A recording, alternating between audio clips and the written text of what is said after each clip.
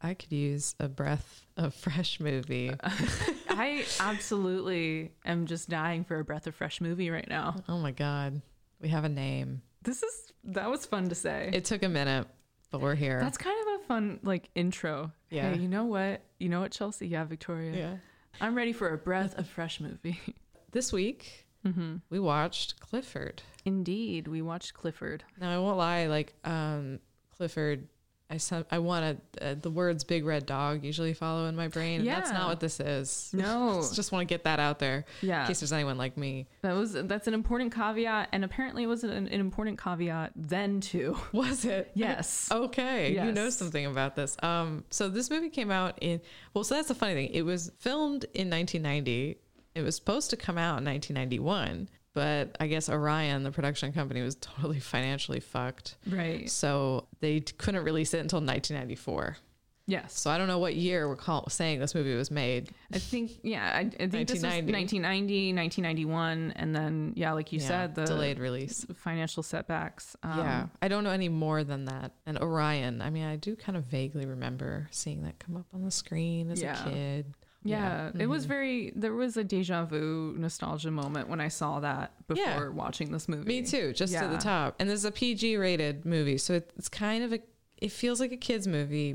It's definitely like positioned that way, but it's strangely kind of also not a kid's movie. It's definitely very dark in some of its subject matter. So there's definitely that tonal dissonance that's happening. Yeah. In fact, I think I saw it described as a slapstick black comedy. Yeah. Which is exactly what it is.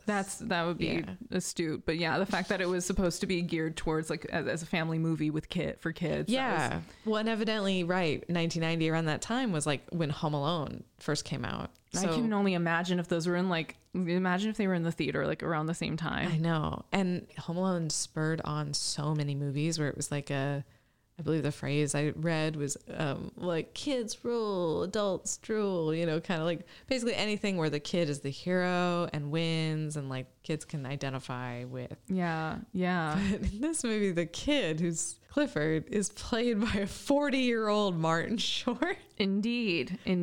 What do you think about all that? It's insanely distracting. I get some of the humor based on like it being of his style when he's doing Second City, but he's such a broad caricature and just genuinely psychopathic in a number of scenes. Oh my God, he's horrifying. He is so over the top. I mean, he makes Jim Carrey look like I watched this movie and subsequent to that had a conversation with my mother on the phone, and I was like Martin Short was he's just fucking bananas in this movie. He is it's him at his most he's never this more Martin Short than this. The insane amount of energy he puts into this weird role. It's like absolutely psychotic. Yeah, you have to commend Martin Short for it, but also it's oh boy, it is. You know, it's a lot. I mean, I will say there were a couple of moments that did make me laugh out loud. Same. I wrote a few of those down, but I'm curious to know what made you laugh. Maybe you get started because I should have written mine down. No, I mean, I don't have a ton, just to get the plot out of the way. Oh, I just remembered one too, by the way. Great. Okay, cool. The whole thing is that this family of three, mom, dad, and the kid, Clifford, are on their way to Honolulu. Mm-hmm. The dad's got a big, important business, what have you, he's got to get to. The kid really wants to go to Dinosaur World, which is in Los Angeles. And he's like, well, when we stop there, we can go. He's like, this plane's not stopping in Los Angeles. So what does the kid do? He makes the plane like almost crash so that they have to emergency land. He literally shuts down the engines of the plane. Yeah. And then, it happens really fast. And that's just like our entree into it. Simultaneously in Los Angeles where... Okay, it's going to be confusing because the character's name is Martin. Yeah. He's played by Charles Grodin. And then there's Clifford, who's played by Martin Short. So it's like, okay, just if we're saying Martin... I'm already doing so much thinking at the start of this movie. I know, but he's having a great life with a work thing. Yeah. He's got a gal that he's trying to marry. And she's convinced he's not ready for kids. So he has this problem. And simultaneously, the parents have this problem of like, this kid, they won't let him back on the flight after he tried to crash land it. Yeah. We have to leave him. Oh, we'll leave him with Uncle Martin. And so these two people kind of need each other in this weird way that I think is like kind of funny, or it sets up a kind of a perfect balance in that. Just why the tolerance needs to be so high for how insane Martin Short's character Clifford is in this movie. Like we need someone who's like who really needs to try to power through what he's doing instead of just like throwing him out a window. Yeah, it's the kid's insane, but he shows up and his uncle has to just like try to put on this good show for his lady, played by Mary Steenburgen. Yeah, and just like try to get through it, but it all falls apart because this kid is insane, and it just gets worse and worse and worse. Mm-hmm. And it all ends at this place, Dinosaur World, the place where Clifford wants to go the whole time. And there's this big climactic scene. And it's actually, as far as practical effects go, it was very impressive. There was a lot of work. I mean, that roller coaster, I want to go to Dinosaur World and I want to ride that fucking roller coaster that is in this movie. They put a lot of care into it, actually. It looked like a really, like the concept and then like how it was put together in a special effects way, like was very... You could tell it was a real mixed media kind of experience. Anyway, it was really cool. I thought it was really nice. And in like a life and world where almost everything is CGI'd, this looked kind of real. You know what I mean? Like, just throwing that out there. I think there's a real pithy thing I want to read before we get into like the moments that made us laugh. Okay. Which was the New York Times description was, man as boy in devil's clothing, more stunt than movie, and stolen by Chuck. Which is a reference to Charles Grodin, who truly does steal the movie. Absolutely. Like, right? Like, I mean, I think he lets us into an actual character. I think there was a review I read, and I can't remember which one it was, but he is describing how Clifford is such a bombastic character. There's no breathing room for us to engage with him, actually. He's constantly off-putting. There is never a moment of... He's so frustrating. And even starting out at the very beginning with this Wayward Boysville Institute, which I love that. That definitely made me laugh. I wrote that down, too. It was, I did like the campiness of that. I also love how all you need to do to make a place look futuristic is put in like some outdoor lighting. Yeah, that's pretty much that. And add some stripes to people's clothes. Like the gates had like a little, they were automatic. But I mean, like, whatever, come on, those existed in the 70s. Totally. Yeah, exactly. But still, anyway, I digress. That's the vibe. So I mean, I understand to a point why they showed us him at the beginning. I think because they really needed us to like be reassured from the get-go that at some point he changes his ways or matures, and so like I feel like we needed to be signaled that that was a choice that was deliberate there. I really like that they tell the story in the envelope of another story, which is like right, like we're the end of Clifford, well, not the end of his life, but he's an old man and he's a priest at Wayward Boysville, and which sentence kind of sounds dirty, but it's totally innocent. There's nothing, Just they're delinquent boys who need correction. And I like that they make it clear the kids don't really like him that much. Like there's some scene where he gives advice in this very fatherly way, and as he walks away, tomatoes are pelted that kind of just narrowly miss him. And so where he stands. It's not my favorite. I mean, I'm thinking about other movies that do that have that envelope of like an adult telling a child a story, like Princess Bride, or I don't know, Benjamin Button. There you go. Whatever it is. But so it has that vibe. That's part of that kid's packaging around it. But I found that whole wayward kid that he's talking, like I did not give a shit. Like there was no reason or like that kid seemed like he might have been a little sedated. I don't know what was going on. Oh yeah, then the kid in that opening scene is Corey from Boy Meets World. Is it really? Yeah. Oh my god. I didn't know if you noticed that. I was like, maybe I'm being redundant if I bring this up, but no. I that really tickled me. Oh shit. I liked his casting because he does give this very Saturday school matter of fact, like, I gotta learn a lesson, like as a young kid. Oh boy. Oh man. But like, so I will say, I feel like, especially by the end, like when we see him again at the end, I like that casting of him as that kid character. You're more. For it. All right. That's cool. But in the opening, he's totally inconsequential. You don't care about anything. This is just, we need an excuse to get and Martin Short covered with that stick and stipple, that thing they do to make your skin look old. Yeah, it would look like they just had like a sheet of that. Like it looked like you could see kind of where it stopped. Yeah. Like there's also a guy in this movie who there's debate about whether or not he wears a wig or he's bald or not. Yeah. And it's like, right, the actor in reality is definitely not bald. At one point, he's unwigged. It was obvious that like, oh, right, there's a bald cap there. And just for this one scene, we put a bald cap on a guy with hair to put a wig on top of that bald cap so that she could yank it off. Mm-hmm. You know, it's like, oh, the movies. Totally. Totally. I did like how when that wig went away, the next time you see him, his wig has like a long ponytail. It's a backup wig from a different era where ponytails were cool. Yeah, it's like, yeah, that was a funny detail. I liked that. I did. He had to go. But that character's so fucking slimy. He's slimy and again, and also just for a kids movie too. Yeah, it's a lot. He's like throwing himself at Mary talks about her like acting like a virgin and shit. Yeah. Oh no, but girls like no means yes. Like he does this whole sleazy like I don't believe it's not going to stop me. Like it's really. I mean, she does have a funny moment. I do think it's kind of funny when she's trying to take the necklace off and it's like stuck getting her off her head. I mean, that was a funny. It was kind of funny. I mean, it reminded me actually a little bit of A New Leaf. With the fucking, you know, except creepy because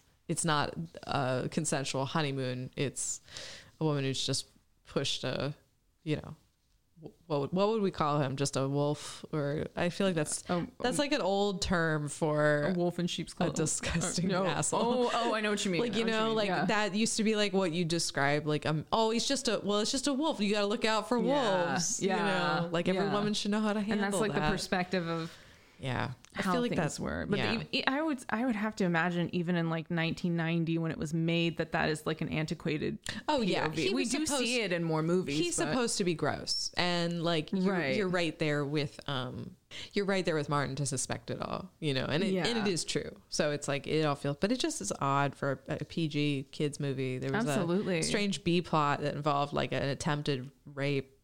I mean, the fact that he is so unabashed about it at that point in the car, I was like, it just went there. And it really, like, that scene just begins with him having just lunged on her. Like, there's no lead up. Yeah, exactly. Just, like, I thought it was going to be more of like a slimy suggestion. It was effective. You know? No, I mean, I will give the editing credit there. Like, I think that was actually a pretty sublime cut to me. Yeah. Let's just get to it. Just like... We got because there was a dinner and jewelry, so you know. Yeah, let's just skip this arbitrary buildup. We want to see this guy be a sleaze so we can get to the next step with her character's realization. And so that was like those qualifiers are moments. We're kind of like, it's just a different list. Yeah, it's a different list. It is related to that scene when they're in San Francisco and she says some line about like, don't you think I can spot a fake?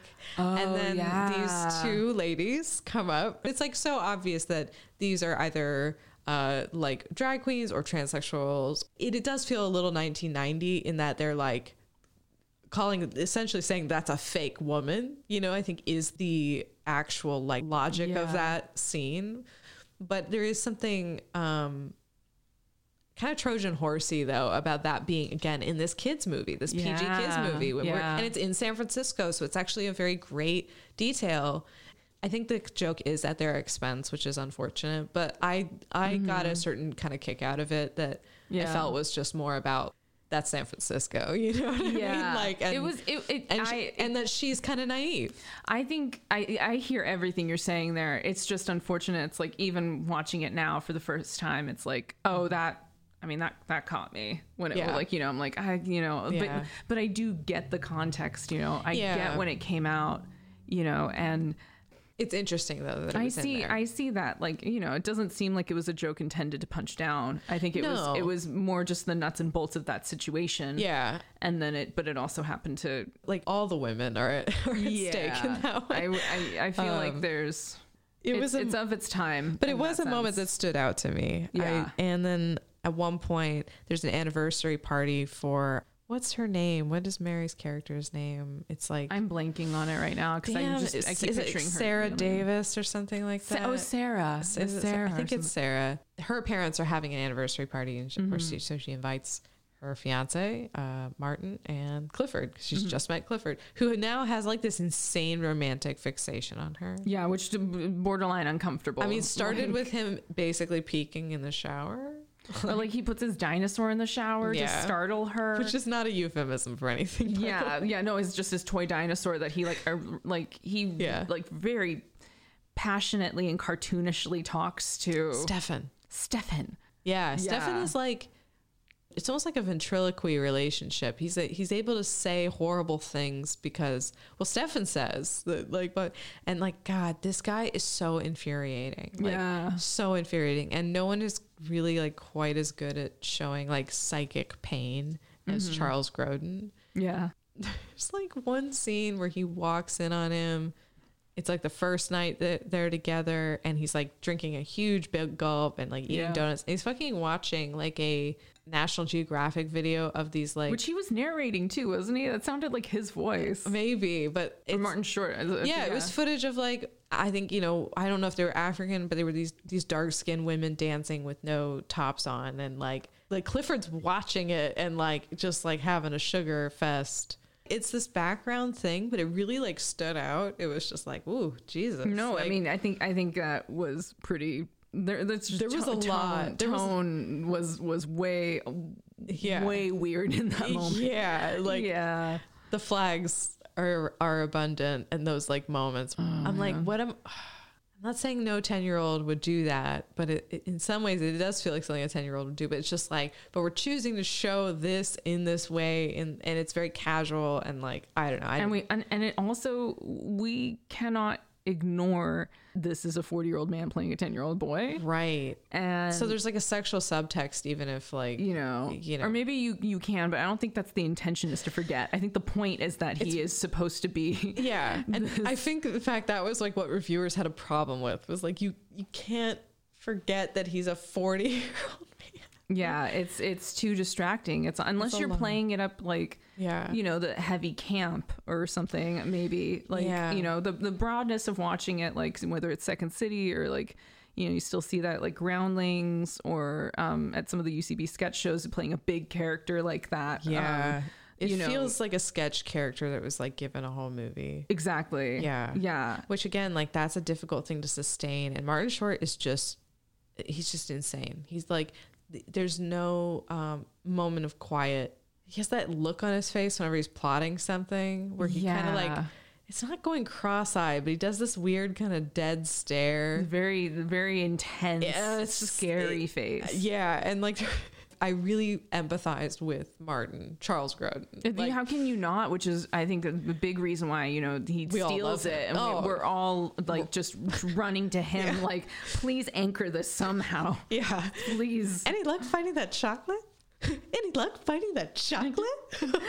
I'd hate to put this into hyperdrive, but I just can't seem to stop myself. Yeah. It was so funny at that point. It was so earned and still understated. Yeah, no, like, that's understated. That's exactly what Charles Grodin is like a master of. It was really good. And even that moment after that they have, and Clifford's trying to apologize. He was just rescued from the ride. And then, Martin's like, he still refuses to give him a hug, which I thought was like very real, actually. Yeah. There's some very real acting coming from him in this moment, and I really actually appreciated that, I did too. Yeah. He was like, even in that one of the very last scenes where Clifford, they've made up and that's all good, and he's the ring bearer at this wedding. Still not a fan. And like he, little Clifford gets a kiss on the cheek from Sarah. And then he kind of has his eyes closed. He's kind of turning his cheek to Martin, waiting for him to kiss. And you can tell Martin doesn't want to do it. And there's a lot of eyes between her and him as he like keeps refusing. Just little shakes of the head and like no, like, I don't have to do that, do I? And like, it's all in his face. And no, he's just such a deft performer, or was. And he walks away with everything. That whole scene where, he screams at him a lot. There's a lot of different ones like that, but there's one in particular where he is like, can you just be a human boy? Yeah, that was the one that I thought of that really just killed me. It's like, look at me like a human. Look at me Like just the faces he kept. Like it was couldn't so do it. funny. He's like, you're doing it right now. Yeah. Look at me like a human being. Yeah. Apparently that like human boy line was improvised. It's so funny. And yeah, Grodin apparently never broke. Wow. Never.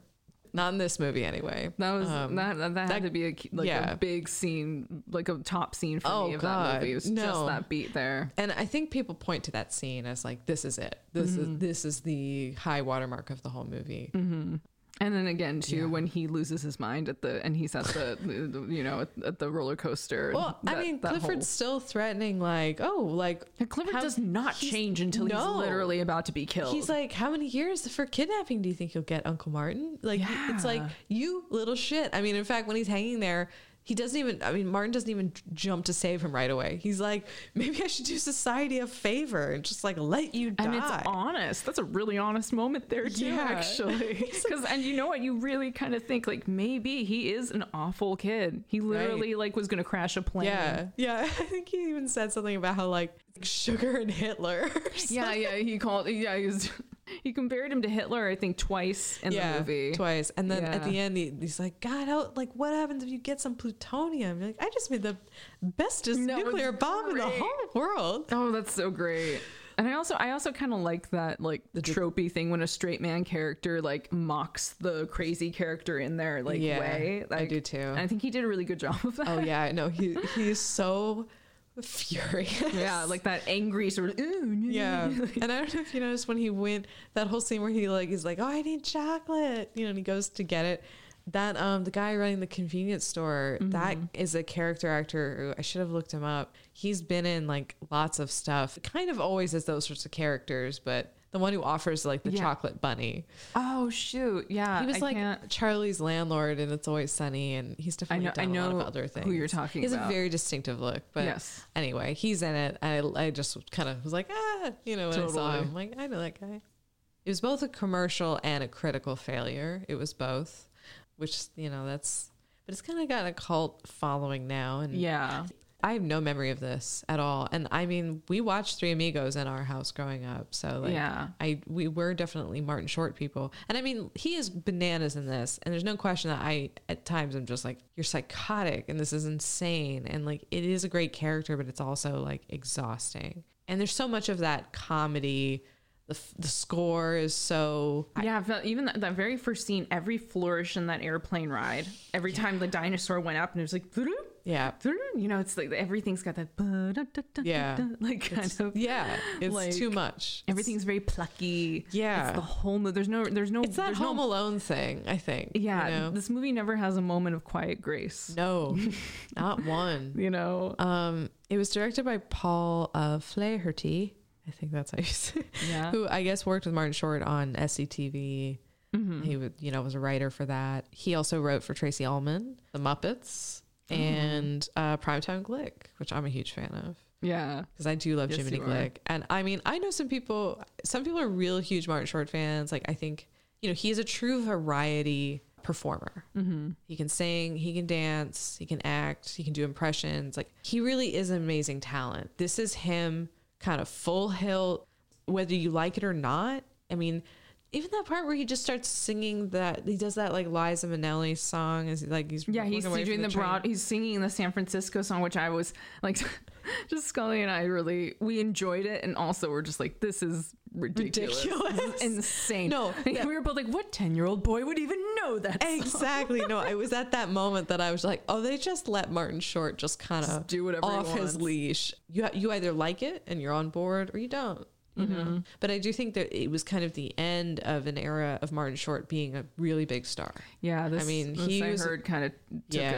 a it did something. He took a blow. Yeah, this wasn't a good move.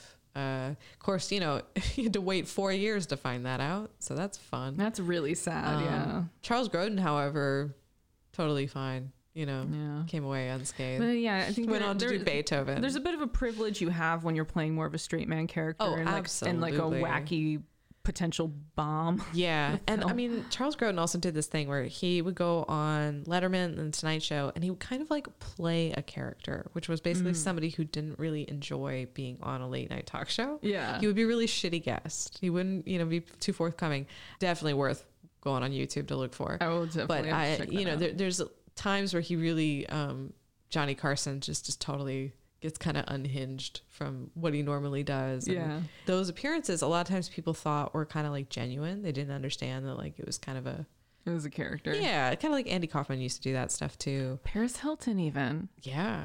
I mean, I just watched a video about her recently. Oh yeah. So I'm like shoehorning. She's right up there. No. Yeah. I mean, Clifford, frankly, they all do. There's nothing on a late night talk show that isn't agreed to, planned ahead, and like nothing's an accident. Right. So for him to come on and kind of planned, but like I'm gonna do whatever I want kind of vibe to it, people were just, you end up looking to the host to make sure like it's okay, like it's okay, because you hear some people kind of like sucking in their breath through their teeth or light booze or whatever, but they're really funny. Like they're really funny to watch. I love him. He's great. I love him. I can tell. And it's great. And it's great. And I think it was a pleasure to watch him in this film. Yeah.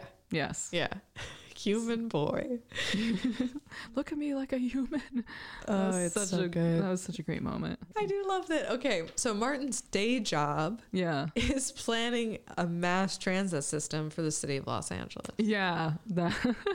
I thought that was funny too. That was absurd. But he also designs roller coasters. Yeah, it's interesting that he has a connection to Dinosaur World this whole time. Yeah. As a designer of the ride, like the big ride there too. The T-Rex ride, whatever it was called. I can't remember. It's so interesting to me that Scary Larry. Yeah. No, I don't know, whatever it was. Yeah, it almost feels like they sort of buried the lead with that a little bit, like how he had control to Yeah, I mean, he mentions that like he worked there or he designed one of the rides. Like when he picks them up at the airport, they like sing the theme song together. Right, they're aware of it, but like it's part of why like Clifford's so betrayed when like they can't go. That does make sense. I think for me, I was just like, and I was aware of that with the design aspect, and then at the end, it's like he's literally driving into this park that's like closed at night, but there's a night attendant there that's just like, whatever you say, Martin. And he looks psychotic at that point. I mean, he's like, and he's just getting free reign to like,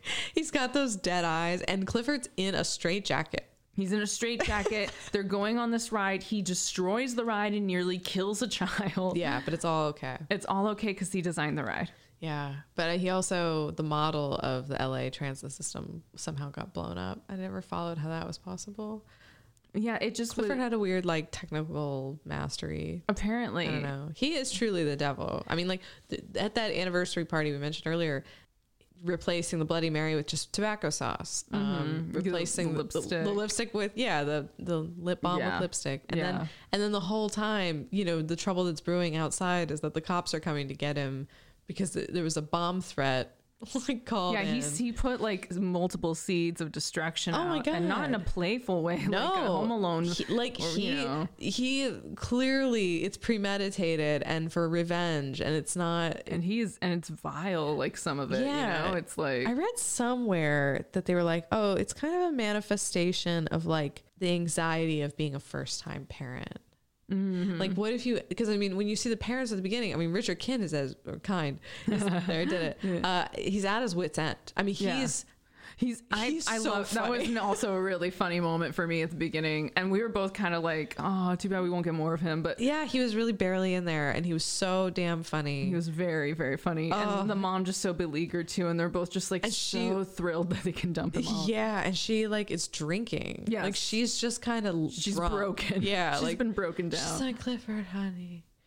It's like they've been given a devil child, and it's taken all their life force, and he is very quickly not a child that is easy to sympathize with, because he's not just boisterous. No. He says like a really biting, mean thing to the woman in front of him. Not like beyond the fact that maybe she's Karening or whatever, but like he cuts deep. No, there's a lot of moments like that. Like there's a lot of like that. Oh, what if if they have the kids, and what if they name their kid Martin? Are they going to name their kid their first child Martin? Yeah. I mean, you don't tell somebody that they have a nice wig. That's not a compliment. I didn't say it was nice. I said it was the bestest wig I've ever seen. There is a difference. I'm like, I want to strangle you. Yeah, awful. I want to strangle you. Awful. Right into the ground. Clifford's wardrobe. Yeah. It's like a ventriloquist doll. Yeah, he something. literally like just looked like a... It's got the little socks and the little shorts. Like a little puppet, like... And the tie. Pinocchio. When he like swaps clothes with that kid at the gas station. Yeah. I do love the shot of that kid wearing Clifford's clothes and counting the bills.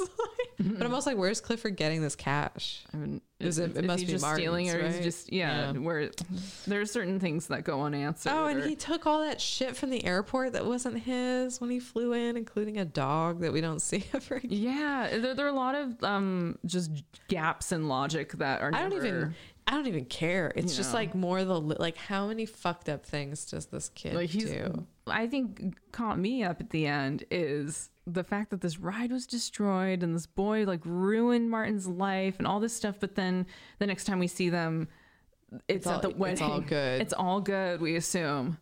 I know.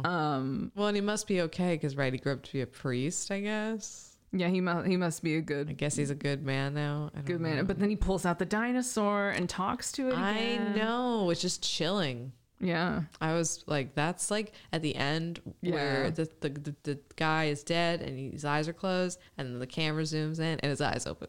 That had that vibe for sure, because he also had the maniacal look that was like, but it's also funny just because it juxtaposed with like really like that playful, silly, like, oh, it's that boisterous kid music, like cue that boisterous kid music while he's making this like, I'm gonna go kill people. And like the opening, I mean, the whole thing is framed. It felt like the whole framing device was like it almost feels like they came up with that after the fact, and then that is framed by like. There's like the opening title card is like it looks like a little fairy tale book page or something. And it says, and then the fairy tale book page I felt like was incongruent with what we were actually presented with. Exactly. Like the opening titles were all over like images of like a fairy tale book of like knights and armor and dragons. And that didn't, I was like, what is this connected to exactly, apart from just being juvenile, like in a literal sense? But then also the blurb of that is like, oh, you know, kids see things as adventure and exciting, but adults see it as fear. It didn't make any sense. Like it's exciting for a kid when the plane's engines go down. Yeah, I mean, I think like there's some line about like being upset or frustrated has consequences. I don't know. There was a moral in there somewhere, but I don't know. They didn't need it. Like I would have just cut that whole story and started. I would have started on the plane, and I would have given Richard Kind. I would have given him like 10 more scenes. Yeah, that's how we solved that. I think that could have addressed it more, but we would have had to have bumped him up to being more of a main protagonist. And I suppose, like, his shortcoming is not being a more patient father or something. I don't know, but it's I don't know. I felt like if there were a bunch of fathers in the theater, I feel like they related hard to Richard Kind and then Charles Grodin. I think anybody would relate to Charles Grodin by the end, because this kid is like, he's not a happy child. This is a very he is upset about the fact that his parents are burned out on him raising hell. Mm-hmm. I do love just the wardrobe for Charles Grodin in this movie. Like, he's like, it's a lot of earth tones. His house is great. I enjoyed it. Like, not the one that he tries to buy for her, but like his actual house. It's like a craftsman home. The actual like interior, like all, you know. He had a nice place. I'm like, this is a very eligible bachelor. Like, I don't know what she's doing, hemming and hawing. Like, it felt like snap him up. I mean, Mary is a great actress, and I really just like seeing her on screen. She's very sweet, but like definitely her character was a bit thin, and there's a lot of logical issues with why she is so insistent about the children, the kid thing, and why. But she's so incredibly naive about this 40-year-old man boy child. Yeah, right. Who has a like very unhealthy fixation on her. Yeah. No, you're right. She's underwritten. She's unfortunately underwritten. Yeah, you know. She needed a little zaniness herself. You know, and I think the necklace thing was a moment of levity that was like, I think that was the only time needed. Yeah, that's kind of the only time she's getting laughs. But it also is such a serious, like, horrible thing that's happening to her in that moment. So it's tough then he laughs at her. Yeah. And then she's like, don't laugh. And so it's like, okay, well then now I don't know what to do. Now I don't feel like I can laugh at it as an audience. Yeah, because now I'm like, okay. Because now I'm like that asshole. Yeah. Thanks, movie. It was just, yeah, that was a weird beat. Yeah. I don't know what to say about that. Other than what we just said. Yeah. But Mary's delightful, and I love her, playing these sweet-natured women, you know? That velvet dress. Oh, that was such a good... I was like... She's a pretty That lady. made me want to work out more. Yeah. Oh, like, absolutely. I was like, because that was a good dress. Yeah. Like, you have to have a good body for that to be a good dress. She's just like, but she has just a very warm persona too, which is nice. Like, yeah. But she works really well, and as that figure of being like an enchanting but sweet nature. Like she's that Madonna whore thing is like really strong, really good and nuanced there. Or whatever. No, I hear you. She is very. There's like a quality. Yeah, she's got the maternal quality about her that, you know, and I think it's notable that she's the mom in this film, as well as two Will Ferrell films that I think more successfully tackle this man-child issue, like Elf and Step Brothers. Oh, that's right. And I think she was in that. I think Step Brothers, Clifford reminded me a lot of Step Brothers, or I kept thinking about Step Brothers in a sense, because the dynamic, the clash is happening more between these two step siblings, but it's under this greater guise of like, you need to mature and grow up and, you know, stop acting like a selfish, entitled brat all the time, because that's more or less what they're doing. And I think that in a way, Step Brothers kind of, I don't want to say that Clifford walked, because it clearly didn't walk. It lived. Clifford clawed at the ground and pulled itself forward inch by inch so that Step Brothers could run. Okay. That's, yeah, I like that. Yeah. I think you're right, though. I think Roger Ebert said in his review, which he gave it half a star. He said the movie is so odd, it's almost worth seeing. I like that sentiment. The idea that it's nothing has been made like nobody's done this since. Nobody.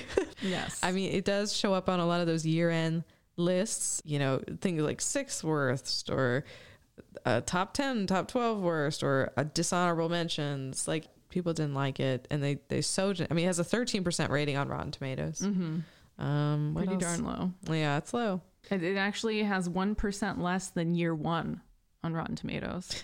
Wow. Which yeah, which I'm not gonna watch that. That says a lot. Oh, I forgot, there was one moment that I did laugh pretty hard at. It was at the anniversary party. There's like a scene where one of Mary, I want to call her Mary, but like one of her older relatives is like charmed by Clifford, you know, because he does that thing where he's super sweet and like, thank you ever so much. Like, so polite. And she's like, what a beautiful child. Yeah. And then she just starts kissing him in that way that old ladies do to little kids again and again. And you can tell he's increasingly like, how do I get out of this? And he's just like, wait. It's just like this really loud, like, it almost feels like it's no longer a child at that moment. It became like Martin Short playing. There were a number of those moments where it was so over the top that you can't get into the character. You can't find. There isn't a way in some ways, like kind of a perfect vehicle. Like, he got to do whatever he wanted. Maybe that's not true, but I guess. Because it has some good moments. It has some good moments, and I think there's something about maybe the camp of its own cringiness. Yeah, you know, maybe you're right. Because sometimes a movie gets so bad it's good again. I don't know that this qualifies for that. I don't think so either, but I think maybe some people do, or maybe just it really shaped them as a kid, because we're each to it came out for millennial kids predominantly, or Gen X young adults. No, totally. Nostalgia is incredibly powerful. You know, I chose this because Charles Grodin just passed away, and he was like, "Yeah, okay, let's do this." I think it was very appropriate. Looking forward to maybe changing gears and doing something not quite so wretched. Yeah, I wouldn't mind watching something good to wash that out. A movie that's above. I believe it's your turn. I believe it's your turn though this week or next week. I think I feel pretty tapped out, but like it was, I'm glad I watched it though. Yeah. No, me too. It was a good piece of cultural data. Yeah, exactly. For the program. It's really, you know, you learn a lot about good and bad things. No, it's really good to watch a lot of broad comedies. I think that can be good intel to have, maybe. Yeah. I don't know. Yeah. No. It would be good if I had like it could be an ongoing thing where it's like one of us has pre-selected and then we say it in the podcast what we want to do.